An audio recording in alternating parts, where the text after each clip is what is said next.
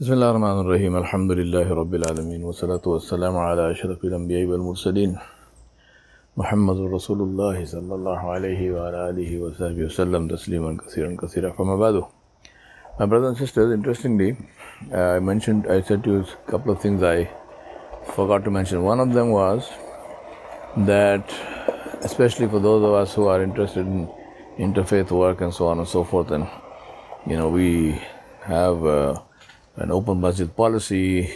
Anyone can come into our masjid and see how we worship and so on and so forth. Now, you might want to do the same thing with the Amish people and say, well, I would like to come and participate in your worship, meaning just come and sit there and see what goes on. Won't happen, because it's part of the Amish rules that the Amish worship only with the Amish. They do not permit anyone else to be in their worship, not as spectators, not as participants. Unless you are Amish, you cannot be in that worship hall. So that's you might say, well, it's unfriendly, whatnot. Well, be that as it may, fact is, this is the life. Another very important thing, yesterday, as I mentioned to you, they have no churches. The worship is in individual homes. Another interesting fact connected with this is that they are not evangelical. They do not proselytize. They do not do tabligh. They do not promote their religion. They don't talk to anyone about their religion. They don't. Now, having said all of this, as I said, we come to the question, how is this possible? How does it happen? In my view, it happens for one good reason. And that reason is that they believe completely and totally and absolutely in the truth of what they do. And they practice it themselves, and they do not change for anybody else. And so the world accepts them and the world changes for them. Now, this is not simply an opinion. This is my assessment and understanding of my study of history. One of the examples I've always given for many years is the dress code of the British in India. There are these very, very good pencil sketches and also paintings done by British civil servants, British IAS, Indian Administrative Service, officers and others, of their tours in India. And they did paintings, these drawings of many things, of flora and fauna, of landscapes, of people. And among those, they did drawings of the British officer himself. And you find them in wearing suits, solar topis when they were outside, sitting down to eat lunch and dinner, properly clothed, meaning that they were, shirts and ties and in some cases even jackets. We know from also history that at least for a century, these clothes were made of wool or tweed, which is also a byproduct of wool. Now, in a climate like India, these clothes were completely unsuited, definitely in terms of their material. They were not attractive,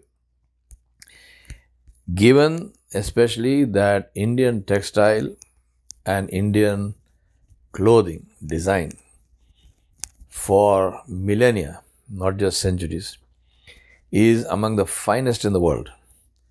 The most beautiful textiles, the greatest variety of linens and cottons and silk, and the most beautiful designs. The Mughal court inspired dressing, which inspired all the other Indian courts of the time. You see the pictures of all the Rajput and Sikh kings of the time. They all look like the Shaykh al-Haram. Big turbans, big beards, and flowing robes. The Arab mishla, which is the robe that comes over the thobe, is a Mughal court dress. It is not an Arab dress. Rasulullah ﷺ and the Sahaba did not wear mishla. They didn't wear those things. They were working people. They wore clothes which were, the closest of that is what the Afghans wear today, which is the shalwar and the kameez, which comes down below the knee. The shalwar is above the ankle, which is the working man's dress. Rasulullah ﷺ and the Sahaba, they wore turbans, but they did not wear the long thobes and the mishlah, especially like the Saudis wear it, with one hand permanently engaged in keeping the mishlah up.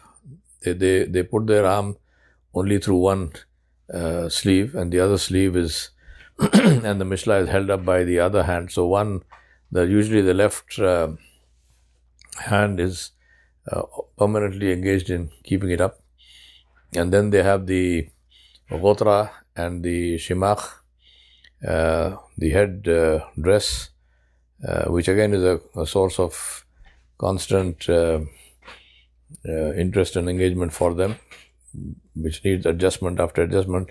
It's not like the turban, once you tie it, you're done.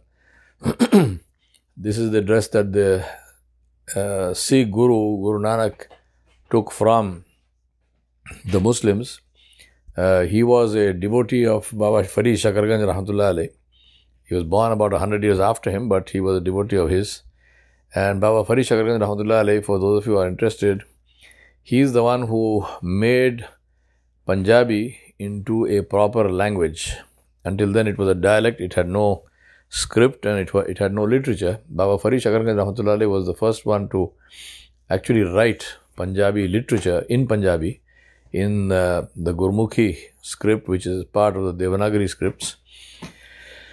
And he wrote poetry, and he wrote his hikayat, his teachings and his words of advice. And Guru Nanak took a lot of that into his Guru Granth Sahib, which is the holy book of the Sikhs. So the Sikhs, as part of their worship, they recite the ash'ar, the poetry of Baba Farid Rahmatullah Alayh, Baba Farid Shakarganj Rahmatullah Alayh.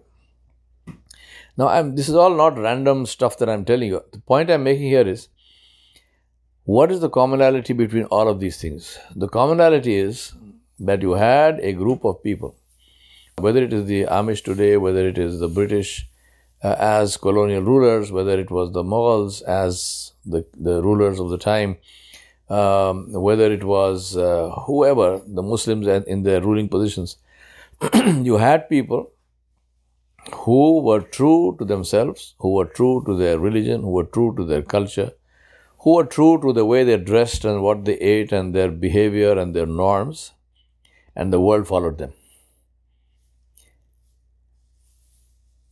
Therefore, what must we do today? Today we have this whole thing, especially in schools, colleges, universities, be normal. Be normal. And you have the other group of people who say we can never be normal because we are Muslim. We can never be normal.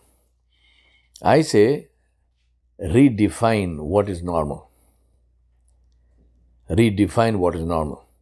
So I don't say we cannot be normal. I say we are normal. Our way is the normal way because our way is based on the fitrah of the human being. It's based on the nature of the human being as created by its creator. And this fitrah, the nature of the human being, is that a human being is not an animal. It is not somebody who has no dignity. So my point always is that we have two choices. One is we say that we will not be like the normal, or we will never be normal. Or we say we are normal, and whoever else who goes against what we stand for is the one who is not normal. Now, it's not a matter of semantics, because the reality of life is the one who owns the language owns the debate. The one who owns the language owns the debate. And that's why it's very important. I'm not a linguist, but linguistics is also a very deep interest of mine. Just think of this. Why did Allah subhanahu wa ta'ala use the word abd for his creatures, for human beings? We very easily translate that in English, thanks to our being apologetic, as servant. And we say servant of Allah. The Arabic word for servant is khadim, and Allah knows the word khadim. So why did Allah not call us Khuddamullah or Khadimullah? Why did He say Abdullah, Ibadullah, Amatullah? Because there is a very significant difference between an abd and a khadim, between a slave and a servant. Slavery to human beings in Islam is not permitted. You are not allowed to subject yourself to another person, another human being, as his or her slave. The only slaves in Islam were people in those days, in the medieval and the ancient times, who were taken in battle and enslaved. So this was forced on them. It is haram in Islam to make a free person into a slave. It is one of the most heinous crimes to take a free person and make them into a slave. So slaves were soldiers who were captured in battle, and in those days they didn't put them in prisons. They enslaved them. So they made them slaves. But Islam doesn't promote slavery. The only slavery in Islam, within quotes, is to Allah subhanahu wa ta'ala, to our Creator. Now, what is the most significant difference between a slave and a servant? A slave is one whose will is the same as the will of his master. A servant is legally permitted to have another will. For example, the master says, this is the right way. The servant has the right to say, I don't agree with you, it is not the right way, but I will still do it because you're paying me a salary. A servant enters employment by his own will, and he or she can leave that employment by their own will. They can resign and go home. A slave does not enter slavery by his own will, and the slave cannot leave by his own will. The slave is a slave until the master decides to free him. Now, this is the essence of Islam, which is we are the slaves of Allah subhanahu wa ta'ala. Alhamdulillah. This is the greatest honor that Allah subhanahu wa ta'ala bestowed upon the human beings and upon the one He loved the most, Muhammad sallallahu alaihi wasallam, where He called him Abdi, my slave. He didn't call him Khadimi. He did not say my servant. He said Abdi, my slave. Subhanallazi asra bi abdihi laylam min al-masjid al-haram ila al-masjid al-aqsa. Allah said, all glory and majesty and purity is for Allah subhanahu wa ta'ala. All perfection is for Allah subhanahu wa ta'ala.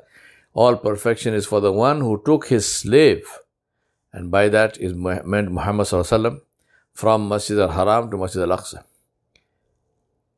And this refers to this is the first ayat of Surah Bani Israel, Surah Al-Isra, and refers to the journey of Isra al-Mi'raj. Redefine normalcy. Rest of it tomorrow. Wa sallallahu ala nabiyil kareem wa alihi wa sahbihi ajma'in bi rahmatika ya arhamar rahimin.